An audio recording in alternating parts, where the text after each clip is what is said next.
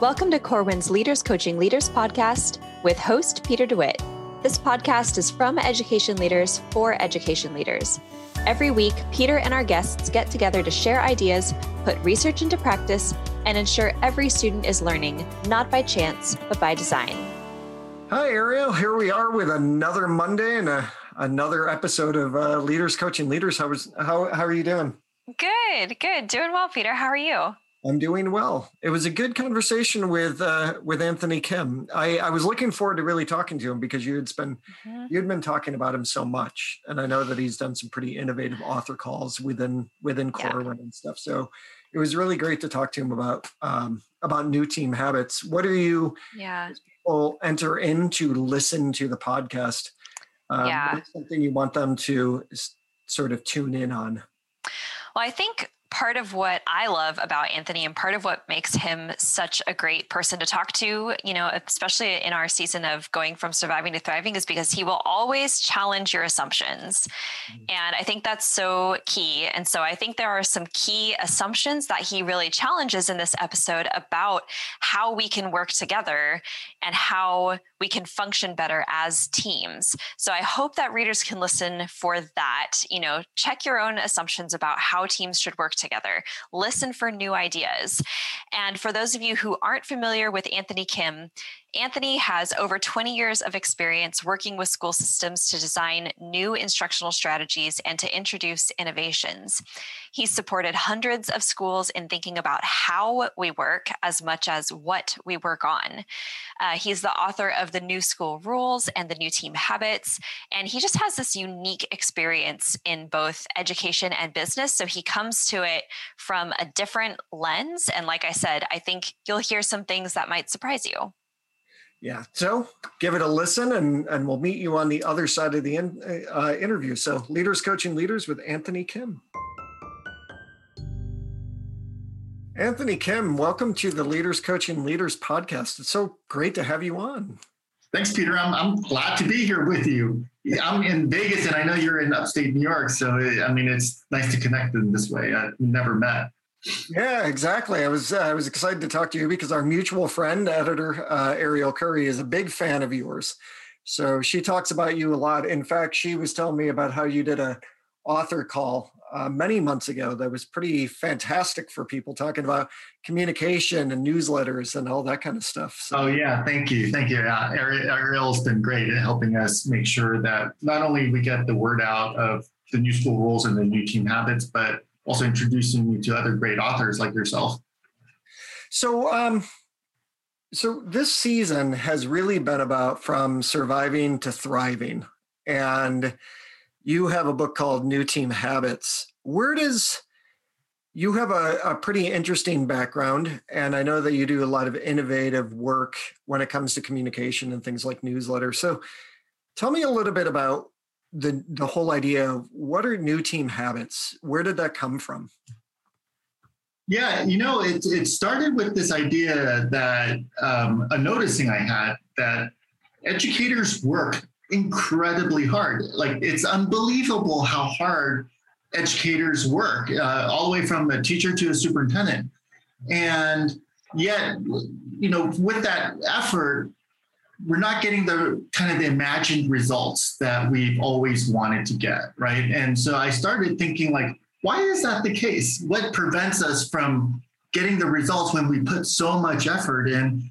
And just I had a few noticings, right? And one of them is how we learn as a team is different than some other organizations. How we meet as a team is very different, and how we implement projects is very different than other industries. And, as you know, like, I've worked in a few other industries before coming into education. And so some of these ideas are learnings that I've had and observations from the work I did in the past, and just wondering why we're not getting the same results in other places. So I want to go back to that. I want to go back to your background in just a minute, but what you just said is something I have a wondering of, actually. You were just talking about the way teams come together in education is very different than what your experience is. But I'm a former, I taught for 11 years. I was a principal for 8 years. And I look at how we come together as a team and I do think it needs to be a little bit different. But much of what you were just saying, how is it different from what your experience has been when it comes to how a team comes together? And how do you, within the work that you're doing, help educators see that what is actually the status quo or the norm for them maybe isn't the right direction to go in? Do those two questions make sense? Yeah, it totally does. And I think the simplest answer is, if we take the example of how a movie gets produced, right? We don't, when you produce a movie, you don't bring everybody that's going to be in a movie, all the stakeholders at the beginning of the movie, like from the production of it, the filming to the editing. You don't have everybody along on that journey along the way. But these are $100 million, $500 million productions that are over the course of the year, and people are inserted at different phases of the work as they're needed based off the skill. And so as a result, you can produce and work on multiple things at the same time, and you have the capacity to do it, and you build expertise around it because you're not sitting through the whole process from start to finish. And one of the things that I noticed in some of my meetings with districts has been that everybody kind of starts from the beginning and stays to the end. There are 50 people in a meeting that's been around for 33 years, you know? Yeah, and I think what's interesting about what you're talking about too is the fact that a lot of people in those meetings don't always feel like they have a voice. So they're around for that long period of time, but yet they're a little bit frustrated and resentful as time goes on because they really haven't had a voice in the decision making in the first place. Right, and then you have a little bit of FOMO too because you're just so used to being there, right? Yeah, as a guy who's sat on a lot of, strategic planning or whatever way, stakeholder group meetings, you're right. There have been lots of times that we sit there and we're a part of the process. And a lot of people will often think, especially within schools, I don't know about other industries, but even when they put stakeholder groups together, people are like, those administrators who put the stakeholder group, they already know what the end result's going to be. This is just smoke and mirrors because, we're just here, but we're really just window dressing to sort of say that we are a part of a stakeholder group, but those administrators already know what they want. How would you see, you talk about things like learning habit, we talk about mistakes, meeting habit, we lead with check-ins, project habit, we kick off work. What do those kind of things actually mean within the way you want school leadership or any leadership team to sort of function? Yeah, I'll just start with the learning habit, right? Especially now with the pandemic and us having experimented with so many things over the course of 18 months and constantly flip-flopping, right? From trying one thing to making like dramatic mistakes to having real successes in different parts. And what the learning habit really talks about is those mistakes are how we learn, right? If you're not actually learning anything if you actually don't make mistakes. I would have an amazing life if I could just like pick up anything without making any mistakes, learn how to play the guitar or, skydive without making mistakes. You do a lot of things, and in order to learn, you make mistakes. And what we're trying to say is be okay with those mistakes as you do this work, understand why you made those mistakes, and then don't make those mistakes again, like know why you're making those mistakes. And so that's the learning habit. The meeting habit is, again, just like we try to just jump into meetings and we got our to-do list of things that we need to cover. And I think one of the things that the pandemic also helped us change is a lot of times we didn't have the water cooler conversations, right? So in order for me to actually reach out to you, I have to be much more intentional and be like, hey, Peter, I do need to talk to you about these things. I'm not just going to walk past you in the hallway and have a conversation that happens to come out, right? And so I think the intentionality of how we communicate has increased through this, and I do hope some of those things stay.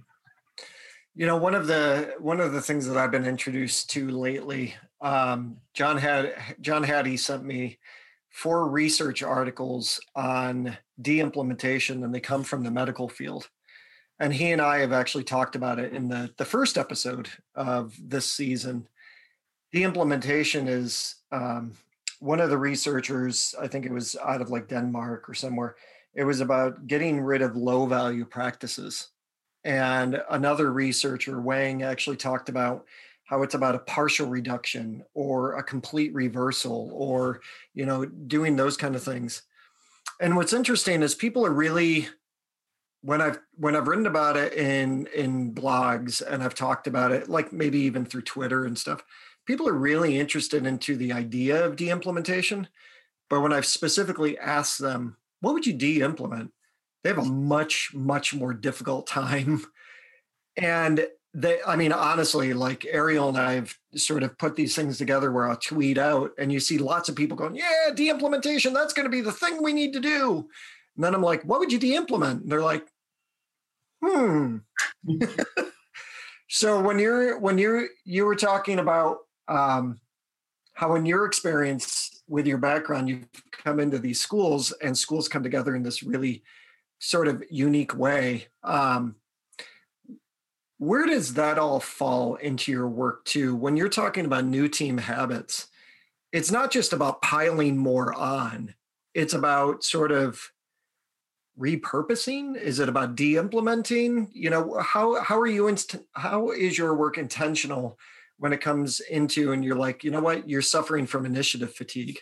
I'm not looking to like dump more on you. Where do new team habits intersect with that kind of de-implementation idea? Yeah, that's a good question. And, I'm a huge fan of John Hattie's work. And, I would say the simplest example I give is actually using John Hattie's work. And I'd be like, look at the measurements, right?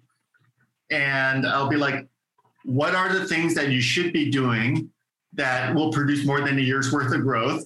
And what are the things that you're currently doing that produces less than a year's worth of growth? And then how much of that are you doing in each of those categories? And once you put that on paper, then people are like, oh. But to your point, like, even though they have that, they're like, but we still need to do homework. Right? That's right. And we can't do jigsaw method or we can't do co-teach because of all of these reasons. But I was like, but your strategic plan says that you want to close the achievement gap, right? And the gap is students below grade level by a couple of years. And so you have to employ tactics that produce more than a year's worth of growth. Yeah. Do you think that when you've actually, I kept saying I was going to come back to it and I haven't. Could you talk a little bit about what is your background?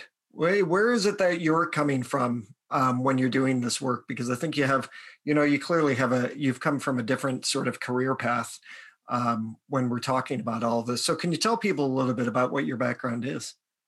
Yeah, so I actually went to Cornell and I went to the architecture school and real estate school there. And my idea was I really wanted to change human behavior by changing space. And so when I went to architecture school, that's where I focused a lot of my time. And then I decided I didn't want to be an architect because once you became an architect, bureaucracy came into play, right, with building codes and things like that. So I went into finance, and then after finance, I ended up in the entertainment industry, in the concert business. I started a company doing that, and I ended up doing a lot of corporate events in Silicon Valley, which is where I was based. And the way we secured facilities was by working with college campuses, using all the unused facilities at college campuses. But through that experience, I had the opportunity to work on really interesting projects. Like when Apple launched the first iMac, we were part of orchestrating that event. And when Pixar launched Bugs Life, we did the world premiere as an event manager. And through that, some of the college presidents that I worked with asked us to help them manage their projects because they saw that we were able to execute these like very high stakes events super efficiently with very little information, but we had these methods and procedures, and they needed the same kind of effectiveness for their projects. And so we started doing that. And that's how I got into kind of the business that I do now, consulting for school systems, helping with project management, helping implement vision, helping do innovative things. And so what we found is that there is a way to work, right? There is a way to do things. And it sometimes we could stifle ourselves by wanting to have everybody at the table at every single point. But if you really have trust in an organization, I like when you work with Ariel, like I totally trust Ariel as an editor. So I don't need to be in every meeting she has about the books that I published, right? It would be very ineffective. Although I would like to know what she says about us. Yeah. So it's the same thing to me. Is like, I do my part of the book. She tells me, she orchestrates all the phases, but I'm very clear on what the phases are. Yeah. And I insert myself when I'm needed, and then it keeps me informed. But then I don't have to be part of all of the conversations. And as a result, like it's more effective. And I think we need to do more of that. I know you're really good at communication, because that was definitely one of the things that you talked about on an author call one time. So if I'm not going to be a part of the team, right? And you talked about FOMO, the fear of missing out, and some of us definitely have that. Like, what are they talking about in there? How do you suggest that teams communicate what they're doing so those people on the outside don't, and I'm quoting, quote unquote, outside, don't feel like they have to be in all of those meetings? Yeah, it's interesting. I kind of look at it more like how advertising works, right? Advertising isn't a thick piece of paper binder with a report out on everything that if I give you that binder, I kind of know that you're not going to read every page. But what I also am doing is saying, when you go, well, have you guys thought about this? I'm like, oh, well, Peter, obviously you didn't read that binder I sent you, right? It's in there and it puts you on your heels. Yeah. And that's kind of a power play that people have, right? It's just like, I gave you the information. It's up to you to figure it out. And I think we have to switch that mentality and be like, what's the information that Peter needs? And how do I build repetitions and trust so that you and I have a relationship, so that when I give you information, you really pay attention to it, right? And if I start overloading it, then it's not all relevant. It almost sounds like the marketing of it. I remember, because I work with a lot of instructional coaches, and every time I work with them, they're like, so how do I get people to want to work with me? And I'm like, it's in the marketing. Like, you have to, how are you selling your position at the faculty meeting? Or how are you promoting your position so people come to maybe some morning meeting where they're going to learn about what they do? It almost sounds like that promotion piece is really important. It's not just you're on a committee, so therefore you're on the committee and we can just send you the notes and just expect you to read it. It almost sounds like if we want people to be engaged, then we have to be more innovative in how we engage those people and not just assume that people are naturally going to want to be, maybe. Does that make sense? Oh, totally. Like, the hierarchical structure shouldn't be the pathway to communication. Yeah. Right? In many ways, leaders today have to be influencers, like social media influencers, where you're like, hey, I think this is a great idea. How do I get other people to jump on board and be motivated to put time into it? And especially now with the way just the amount of information we had with the pandemic, just the constant change, people are at like kind of exhaustion level with all of this. And so frankly, I'm not sure I could take more information in, but like if Ariel pings me and says, hey, here's some piece of information that I think would be really helpful, like I pay attention because we have a relationship. I trust the amount of information she provides. I trust that it's relevant, right, to and so that's how we get work done.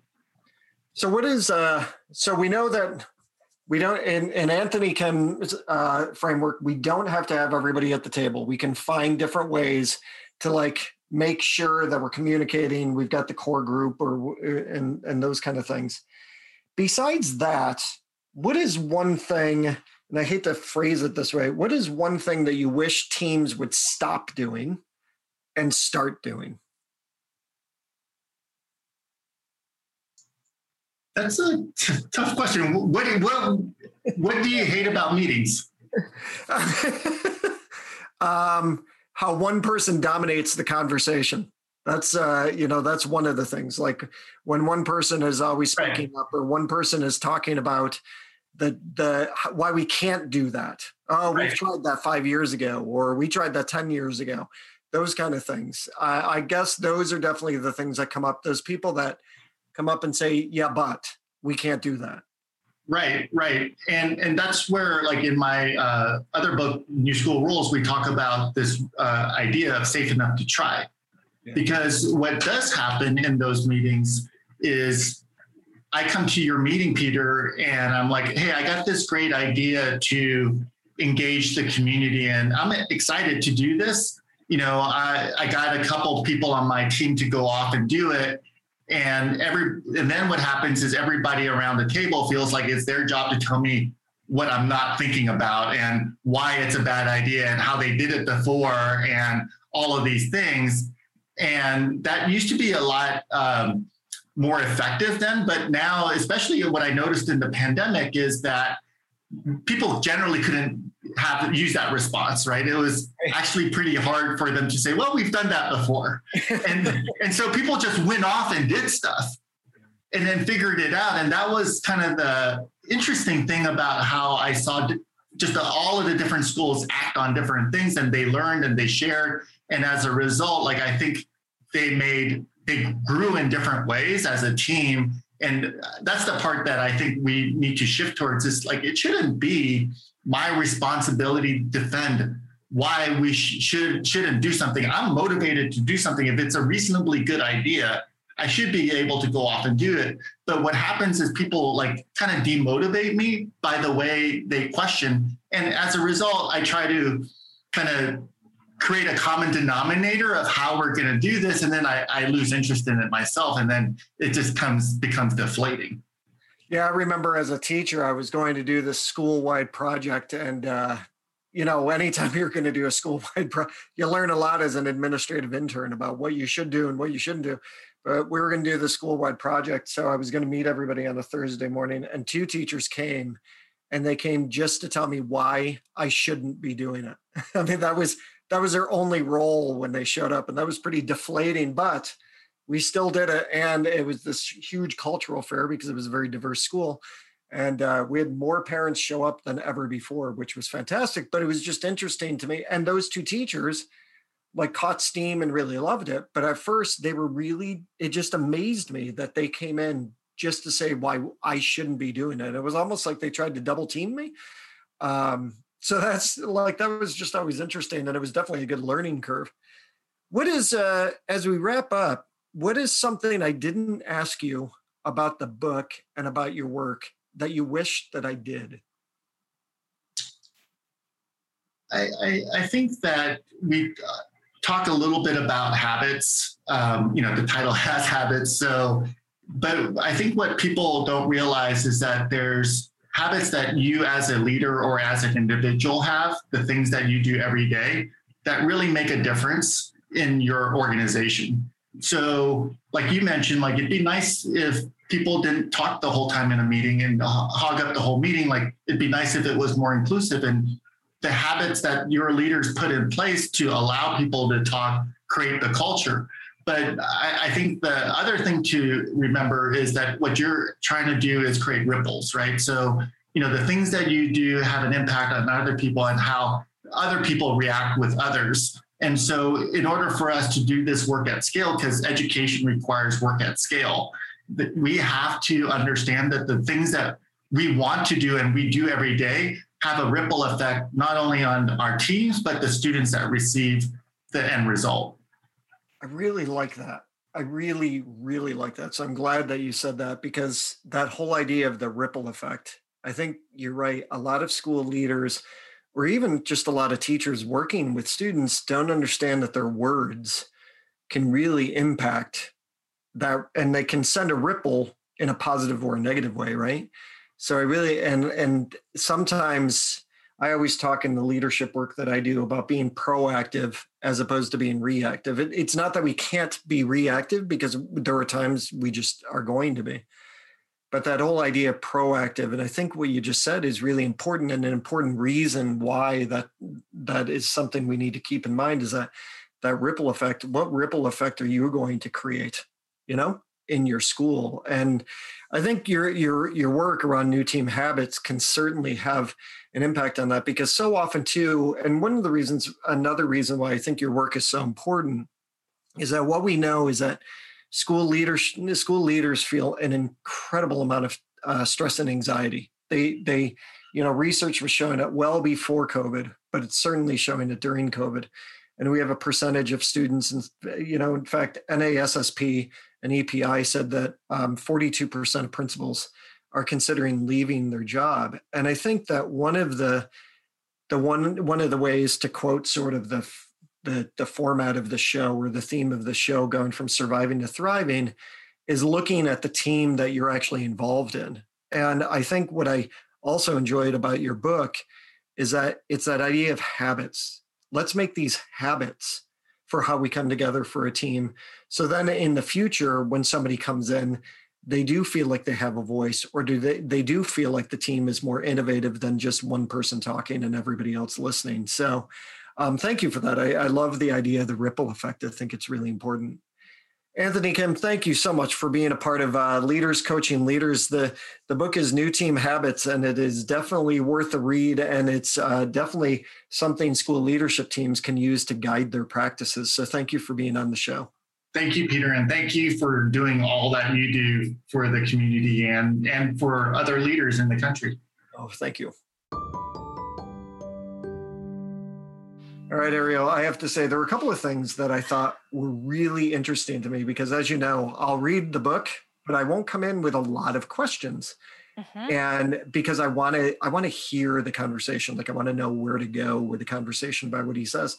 So when he first spoke at the beginning and said, coming from outside of education, I went in and these meetings were all this one way. And he said, I thought it was odd. I know that those weren't his exact words, but I thought it was odd how school team meetings run. And I was sitting there going, there were so many times that when you're in a school, you don't think it's odd, right? You just think it's the way school teams run. And doing my own work in collective leader advocacy and looking at school leadership teams, I really liked that he said that. The second thing that I thought was really important, and I know in some level we know this, the ripple effect.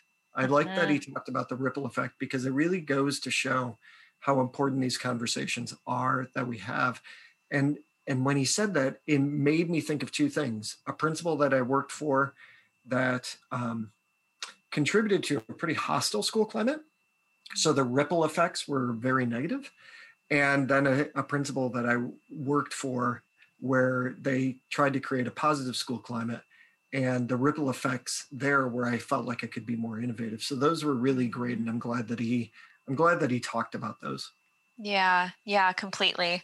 I loved that he talked, at the beginning a little bit about mistakes and how we can learn from mistakes. And again, I think that challenging assumptions piece of it, you hear that because he comes from that world of business. And like you said, when you're swimming in that water, you don't really notice the environment that you're in until you get removed from it.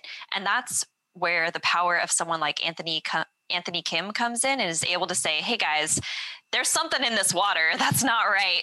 Let's address it and figure out what to do. And you're right. I mean, I love that idea of the ripple effect, of thinking about, what ripple effect will you have in your school, and what's the culture that you are developing. He says, he referenced his other book, The New School Rules, and that culture piece of making it safe enough to try. And you have to have that culture piece in place with these new team habits in order to make it really effective. So it was great to hear from him on that. Yeah, I like your little theme there. We were talking about ripple effect, and then you were talking about there's something in the water. So that was very, very cool. Oh, I didn't even put that together. Point that out. Yeah. pat myself on the back there. Well, I'd like to thank everybody for listening to this episode of Leaders Coaching Leaders. Ariel, always awesome to see you. You too. See you next time.